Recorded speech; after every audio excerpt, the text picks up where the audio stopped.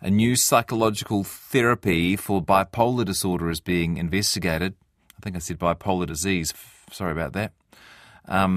The therapy is thanks to the announcement of more than $500,000 granted to Christchurch health researchers from the Canterbury Medical Research Foundation. 6 research projects are set to receive their share of funds from that foundation to undergo research that could drastically help New Zealanders with a range of health conditions. And our next guest, Dr. Katie Douglas, is one of the recipients of the funding. Katie is a research associate professor at the University of Otago and a registered clinical psychologist too.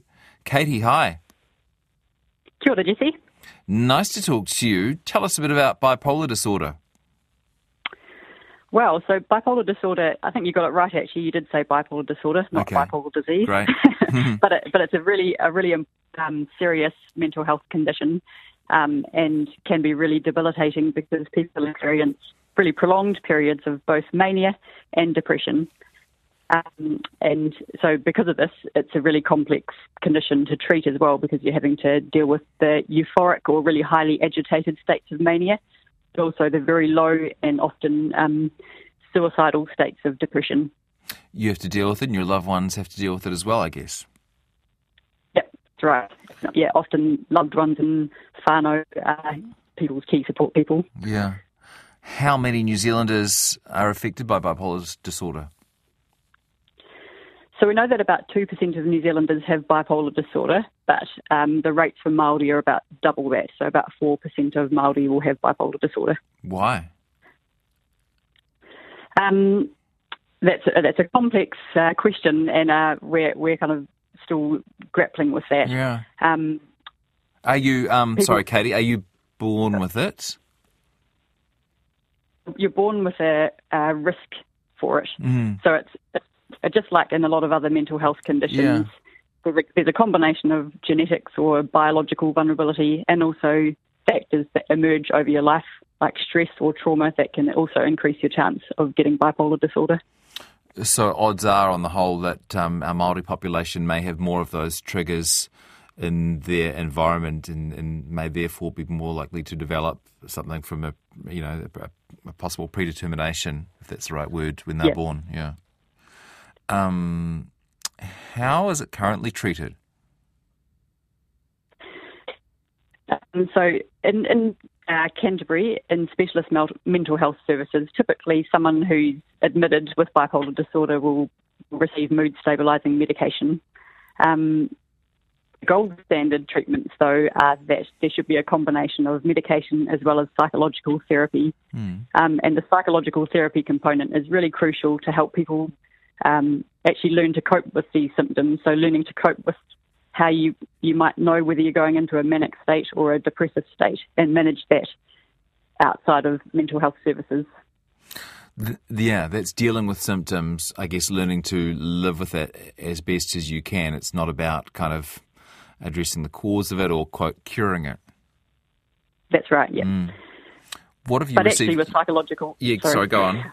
Go on. I was just about to say that actually with psychological therapy and medication, people can actually learn to live very well with bipolar disorder and get back to previous levels of functioning in terms of their job or their relationship functioning. What have you received the funding for? So the funding is for a small feasibility trial for 20 people with bipolar disorder. And we're looking at a relatively simple psychological therapy that has been found to be effective for depression. It's called behavioural activation therapy.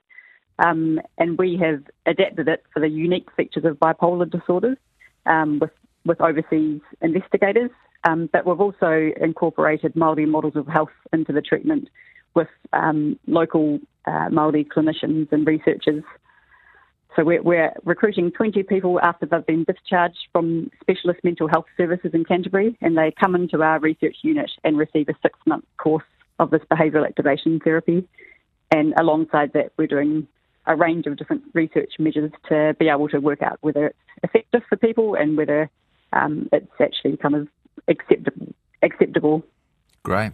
Are you aiming for a certain split of Māori, non-Māori in your cohort? Yeah, we are. We're hoping at least a quarter of the sample will be Māori. So we're working with Pukenga Atawhai at Mental Health Services to try and make sure we recruit a good number of Māori into the study, because obviously we want to specifically look at their experience of the therapy that was developed. And will you have a control group as well? Not at this stage. So at this stage, it's just it's called an open label trial. So we're getting everyone to have the therapy.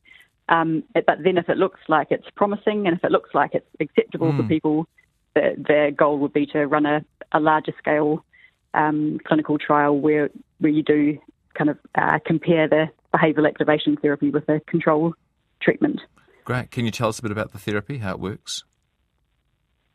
So it's a very easily trained therapy, and that's, I guess, one of the key aspects of this project is that we want to be able to look at a therapy that actually could be done by a range of mental health professionals, not just clinical psychologists, because that's a big issue at the moment is that people just can't access psychological services because there's only very few mental health professionals who are actually having capacity to provide it. So it's a therapy that's relatively short term. It can be between kind of 3 and 6 months. And essentially a person works with a therapist to work out what their kind of key values are and then increasing activities that are in line with those values in their day-to-day life with the overall aim of kind of more constructive behaviours for their bipolar disorder in the future. Very interesting. Could you give us an example of what those values might look like? So, for example, you might have someone who comes to realise that they have a value for helping other people or being able to do or be a support person for other people. So it might be that you get given a little chart that you complete every week, and on that chart, the person might be making sure that at least once per day they do something for someone else. And it might sound very simple, but if you've got a lot of behaviours that are in line with your kind of key values in your life, then it can have actually a really strong impact on people's mood. Yeah, intuitively it seems like it would make sense, not just for people with bipolar disorder, but for anyone, right? I mean, imagine all of us having a checklist at the end of the day to see if we've acted according to our values. Yeah, that's right. What do you see among people with depression? Is it helpful? It has been. There's actually been a lot of very large-scale studies globally, which has found that actually behavioural activation therapy is just as effective as some longer-term and slightly more complex psychological therapies like cognitive behavioural therapy. So that gives us a hint that maybe if we can actually develop simpler, more easily trainable therapies for bipolar disorder too, that might increase access to these therapies in New Zealand.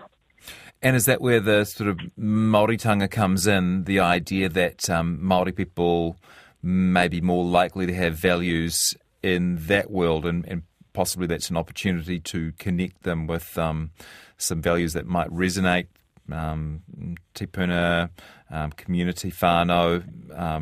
That's right. Yep. Yeah, iwi links, that so sort of thing. We've been working with Māori clinicians who have actually developed some of the tools that you use in behavioural activation therapy that now have a Māori worldview, and it's a therapy that's actually can be very relevant for Māori and non-Māori alike, and we're really interested in looking at that in the study.